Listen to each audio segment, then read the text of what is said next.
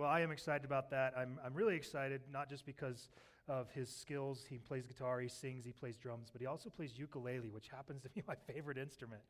And so I haven't told him that's one of his responsibilities as our new worship leader yet, but at some point, I need that ukulele to come out. That's all I'm saying. Tono will still from time to time be leading. Dave will still from time to time be leading. Grace will still from some time to time be leading, and other people. But just thought it would be good to have that be more explained to folks what was going on there. All right, open your Bibles, if you would, please, to the Gospel of Mark. Mark chapter 1. Mark chapter 1 is where we are today. We'll start in verse 14. If you need a Bible, go ahead and raise your hand, and one of these fine gentlemen will bring one to you so you can follow along with us in Mark chapter 1. But I want to go ahead and I want to open up with a word of prayer. Father, I know we've prayed multiple times today, but now I want to pray for your word. Father, I believe that it's your word that gives us everything for life and godliness. I believe that your word is sharper than a two-edged sword. I believe that your word does everything we need to make us adequately equipped for every good work, that it's profitable for teaching, reproof, correction, to train us in righteousness. And Lord, I pray that you would be doing those things in us today in your word. And we ask this in Jesus' name. Amen. All right, Mark chapter 1, we've been just following through this gospel explanation of the life of Jesus Christ as given to us by Mark. Jesus was baptized and tempted last week, and so when we pick it up this week in verse 14, it says, "Now after John had been taken into custody," I guess I should change the slide. You've seen enough of the little boy on the screen. Now after John had been taken into custody, Jesus came into Galilee, preaching the gospel of God and saying, "The time is fulfilled and the kingdom of God is at hand. Repent and believe in the gospel." And so, although we've covered that verse a little bit over the last couple of weeks, just for the time frame on this, it says, now after John had been taken into custody, you kind of can put a time frame on this, that this is actually a handful of months after the baptism of Jesus. So you can take that information, compare it to some other scriptures, and that'll lead you to the understanding that from the baptism of Jesus, then there was that temptation, 40 days being tempted by Satan. There's also now another gap of time, and somewhere between a handful of months to a year's difference between these two sections here that we look at today. But again, it reminds us what it was that Jesus was preaching. Jesus came into Galilee preaching the gospel of God, which we looked at the last couple of weeks. And the gospel that Jesus Christ preached was, the time is fulfilled, the kingdom of God is at hand. That was the gospel that he preached, that the time is fulfilled for God's kingdom, that was prophesied all throughout the Old Testament, that the nation of Israel was waiting for, that God's kingdom that he had promised to his people, it's right here. It was right there in the person of Jesus Christ. And the response of the people was to be, as Jesus was preaching, that they would repent and believe in that gospel, that they would turn their life around and focus it in on their new kingdom, their kingdom found in God and in Jesus Christ. That was the gospel that he was preaching. But it wasn't just what he was preaching, it was the way that he was doing his ministry that we want to look at. He's going to be preaching with authority, but he's going to be preaching with people with him. He's going to bring people along. We see this in verse 16. It says, as he, again, that's Jesus there, was going along by the Sea of Galilee, he saw Simon and Andrew, the brother of Simon, casting a net in the sea, for they were fishermen. And Jesus said to them, "Follow me, and I will make you to become fishers of men." Immediately they left their nets and followed him. Going on a little further, he saw James, the son of Zebedee, and John, his brother, who were also in the boat, mending the nets. Immediately he called them and said to their father Zebedee in the boat, and they left their father Zebedee in the boat with their hired servants and went away to follow him. And they went into Capernaum, and immediately on the Sabbath he entered the synagogue and began to teach. And so we have now this kind of way, it seems strange in the Gospel of Mark. It's really not that strange, but it seems strange the way that Mark puts it out there. It's almost as if he runs across a couple of random guys, and he says, "Hey, follow me." And they're like, "Okay." But that's just how it reads, because Mark doesn't give us a whole lot of the background. But the reason I mentioned that this has been months to a year now since the baptism of Jesus, we want you to understand, Jesus has met these guys before. Well, we know that from two different ways. Number one, we find in the Gospel of John, that these brothers were followers of John the Baptist.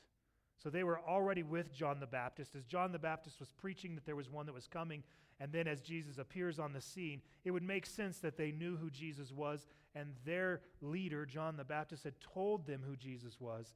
In addition to that, in John chapter 1, you actually get to see a preview of this, a time when Jesus met these guys before that, and he kind of does a practice follow me. He's hanging out, he's living in that area there around the Sea of Galilee, and he walks up to Andrew and he says, "Hey, come and see where I live." And they go, "Okay."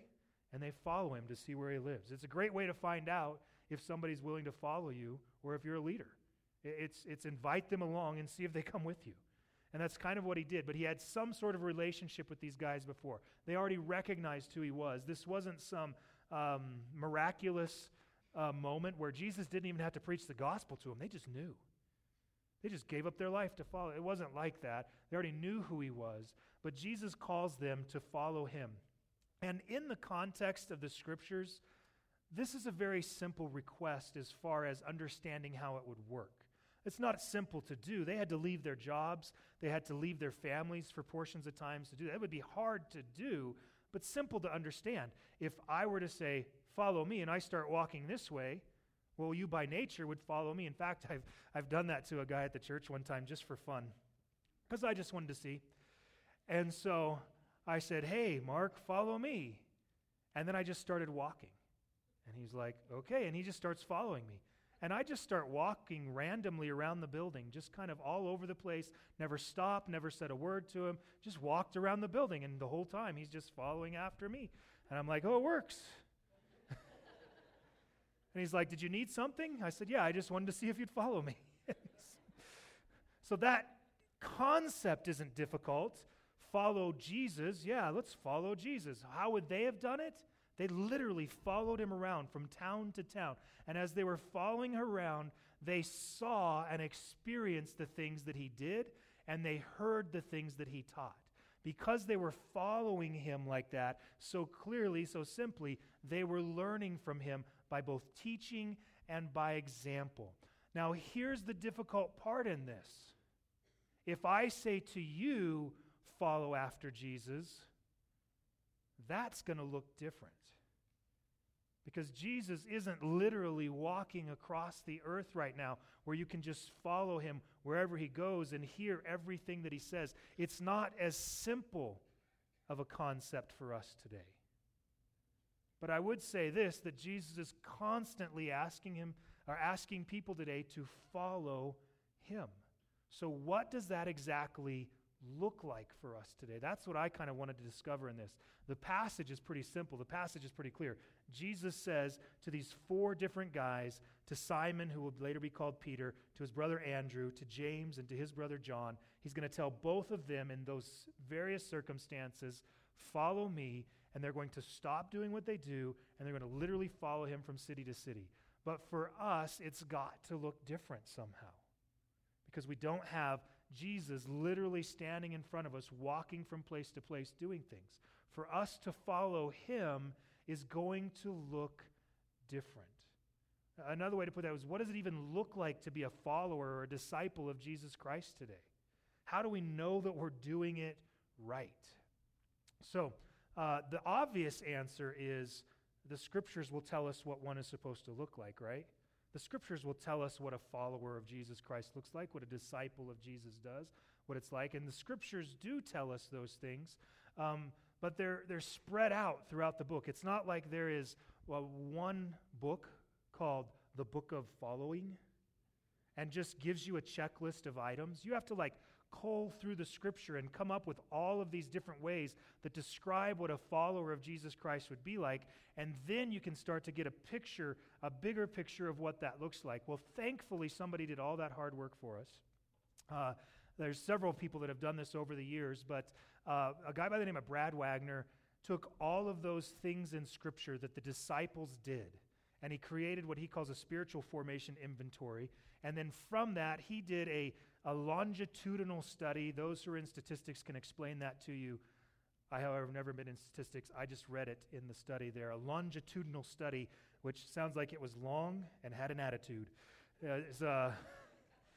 But he had 20, oh, let me get this right. I have it written down. Yeah, 2,500 believers, and that he looked through the things that Scripture said a disciple would have, and he looked for those who were maturing in their faith and how they were involved or invested in those things. And he certainly found there was actually a connection between the things that Scripture said and the reality of life. That it actually happens that way. If you do the things that Scripture says, you're going to actually mature and grow in your faith. You'll be following Jesus Christ. And then a couple years after that, a group called Lifeway, you may have heard them, but they sell a lot of books. They have a bookstore. They're a branch of the Southern Baptist Convention. But they decided to follow up on that study, and they made it even bigger. They interviewed a bunch of discipleship experts. I don't know what that is, but apparently there's people out there that are experts in this.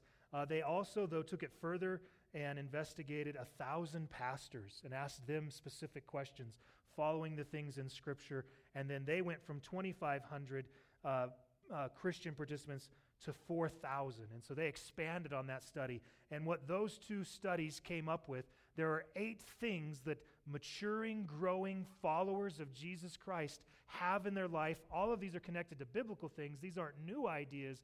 What's new is they actually followed these people to see if these things actually helped them grow or mature in their faith. So I don't know if you're a note taker or not, but for me, I would take notes on this. If there were 8 things that would signify that I'm going to grow in my faith, I would want to be invested in those things. They're not complicated, but they are things that I think we do have to stop and ask ourselves, am I involved in these things? Now, it's a little bit of a chicken or an egg thing for me personally.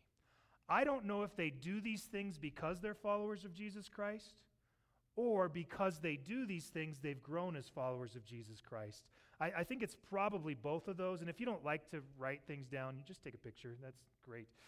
Lee's got this figured out here.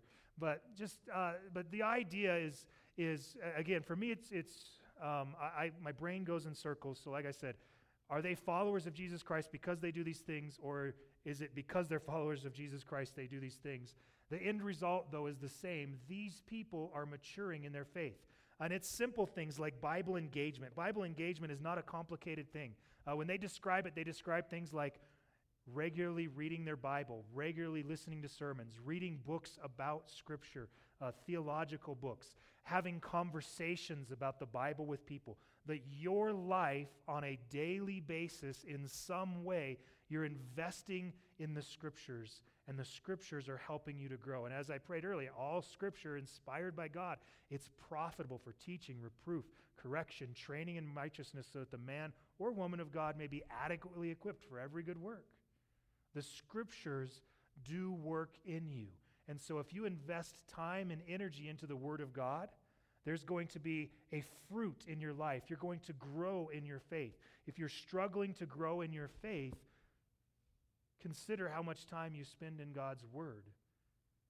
And it doesn't have to be all that complicated. For me, when I first came to Calvary Chapel Cheyenne, although I was already a youth pastor at another church, I was not regularly hearing from other people the Word of God. And so I had this really weird habit that on Sunday mornings I would hear the sermon and I would buy the cassette tape, because that's how long ago it was, and I would plug it into my car when I left, into the cassette tape player, which my car doesn't currently have.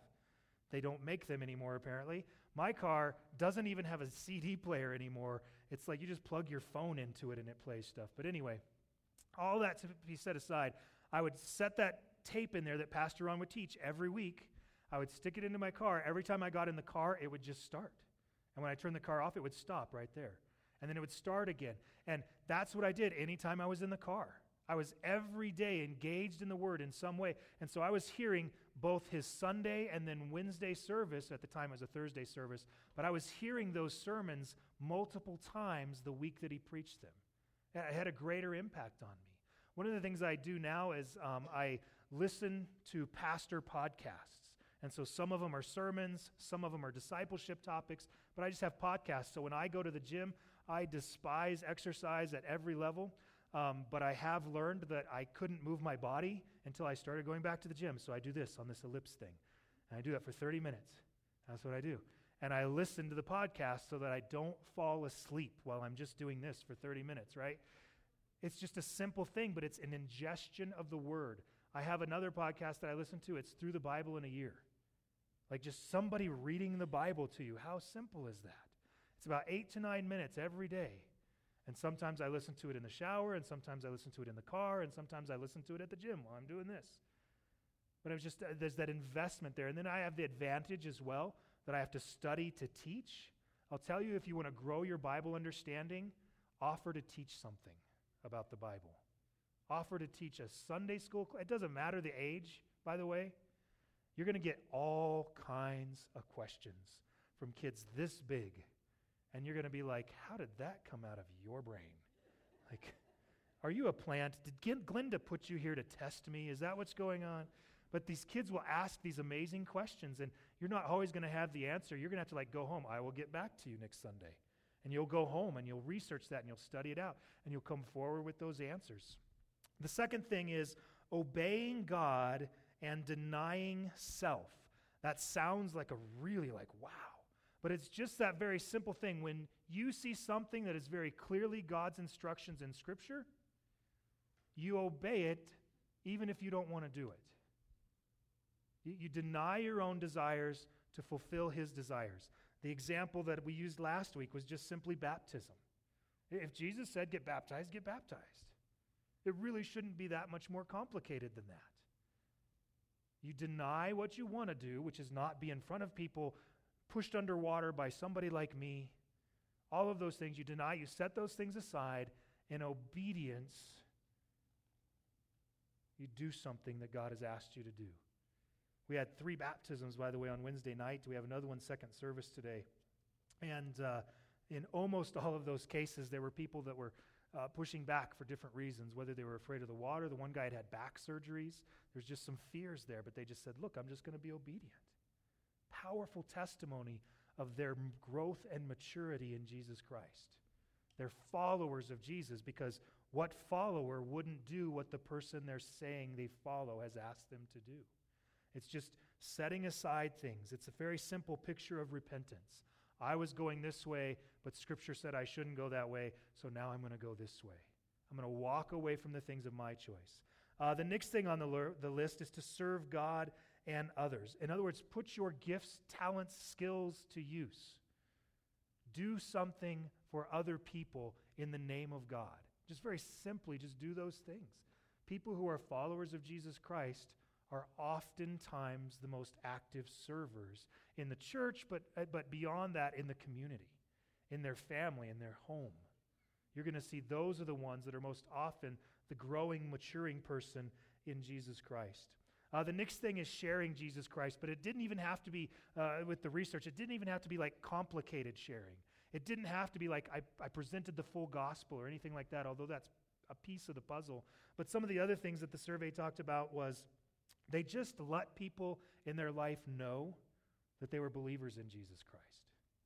They just weren't afraid to bring Him up in conversation. They weren't afraid to invite somebody to church. So it's not even like you have to be an evangelist, but just that you're open to sharing your faith with other people. It's people who are having a dinner conversation and things turn to a subject, and you can easily turn that to how that is impacted by your faith, how you respond to that because of your faith in Jesus Christ. Those are the things that followers of Jesus Christ are often involved in. They exercise faith.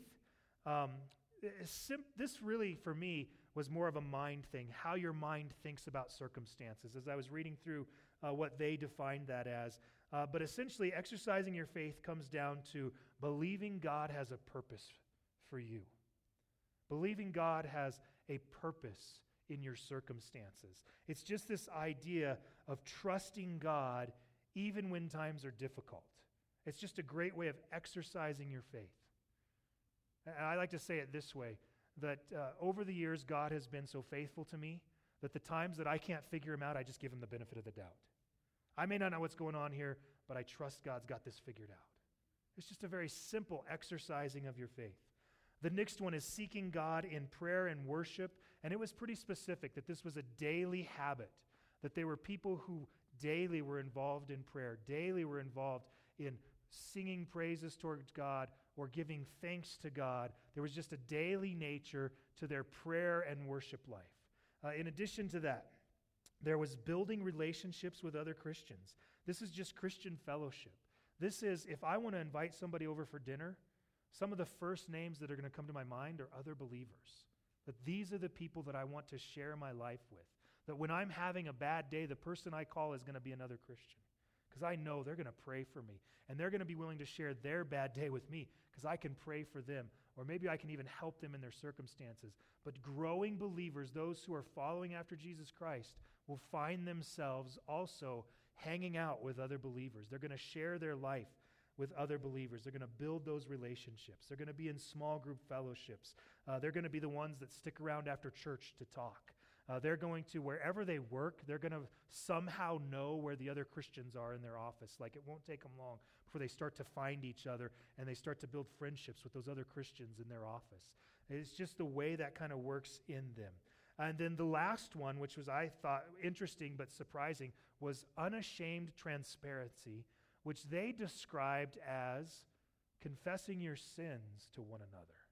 Of course, that's obviously a scriptural concept, but just this idea that your life now becomes an open book. These are people that don't walk around as if, hey, I've got this whole Christian thing figured out. I never have a bad day. I've never cried. Well, I'm just kidding. Never have a bad day. Nothing ever goes wrong. My life is perfect in every way.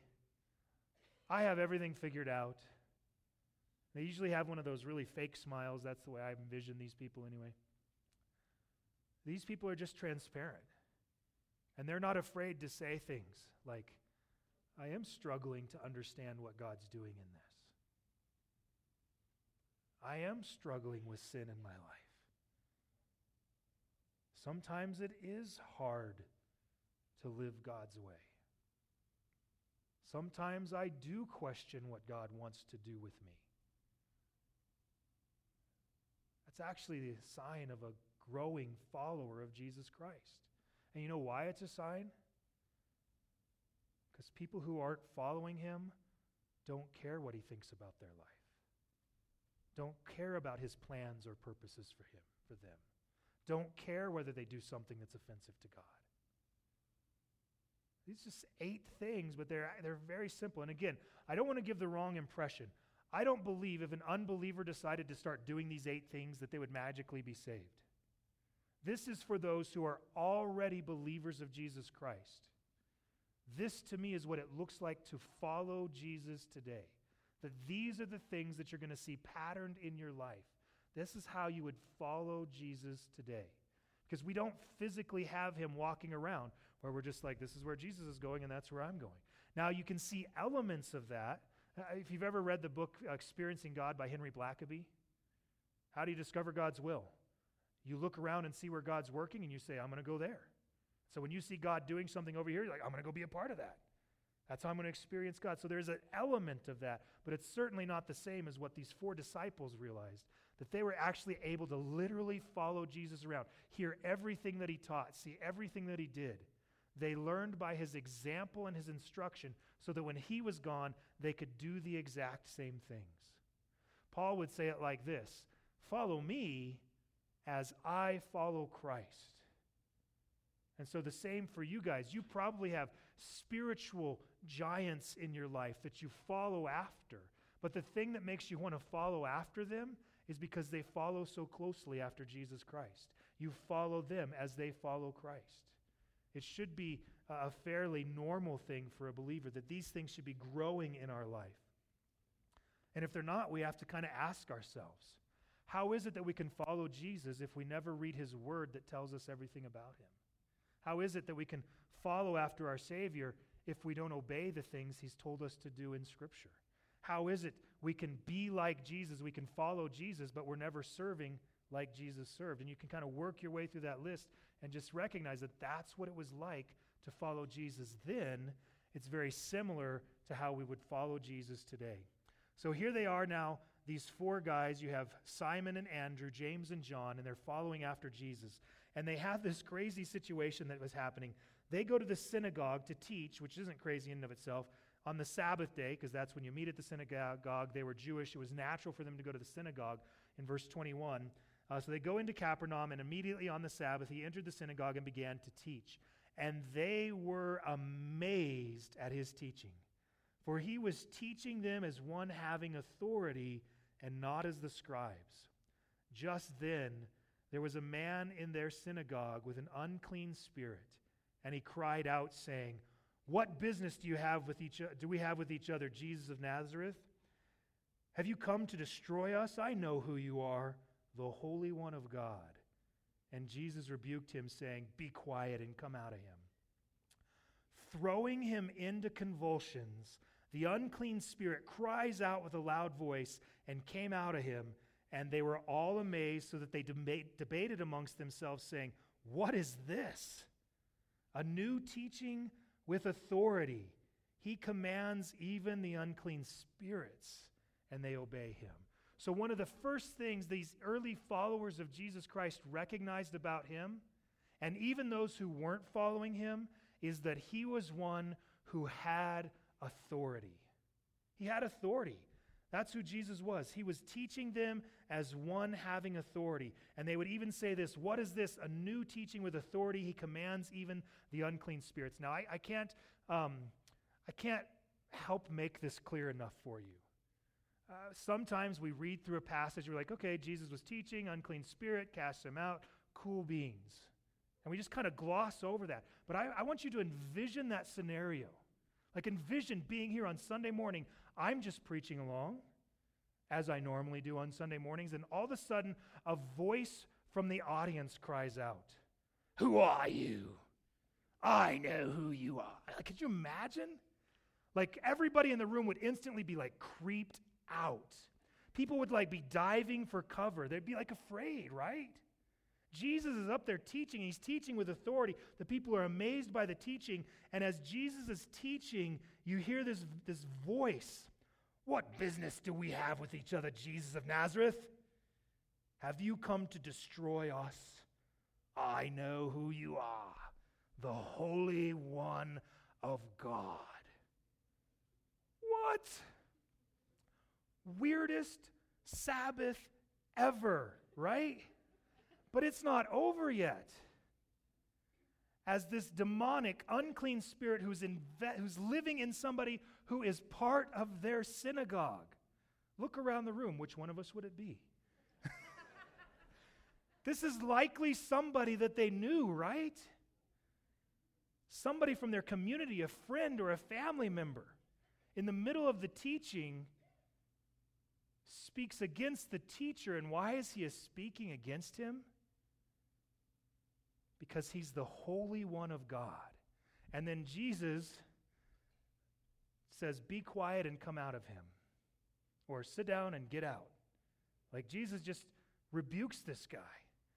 And this even gets crazier. So in the middle of Sabbath on their service, for them it's Saturday, but just like us, imagine the situation.